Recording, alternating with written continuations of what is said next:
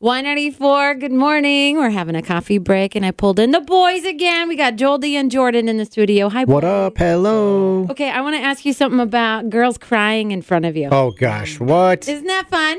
You should give us, there should be a warning label on something you're going to ask us for the radio, Mandy. I don't agree to this. Yeah, take backs. There was a study done about if a woman cries in front of a man, their aggression goes down by over 40%. Does that happen to you guys when a girl walks in? Yeah, probably. Oh, yeah. Like, whenever you're in a fight and somebody starts crying, yeah, I always backed up. Every time. Oh, it's a physical thing. There's something in women's tears that make you do that. You know how they figured it out? No, how? They took women and they put them in a room and they watched a sad movie. And then they collected the tears that were rolling off of their cheeks. No, they didn't. Yes, they did. And held on to them in a little whatever container. The guys, they put into a room and they had them playing some really frustrating video game where you just could not get past it, and had them smell saline solution or women's tears. And they didn't know which was which. But the ones that smelled women's tears, 43.7%, their aggression went downhill. Ooh. How do you measure that? Anytime a woman cries, they win. Young Jay, have you tried to cry in front of a woman to win a battle? It Not works. to win a battle. I have cried, but no, not to win a battle. It works. You cried too? Yeah. I've cried. Everybody crying. I wear my emotions on my sleeve. Me too. Every time in the office, I'm crying. We all cry.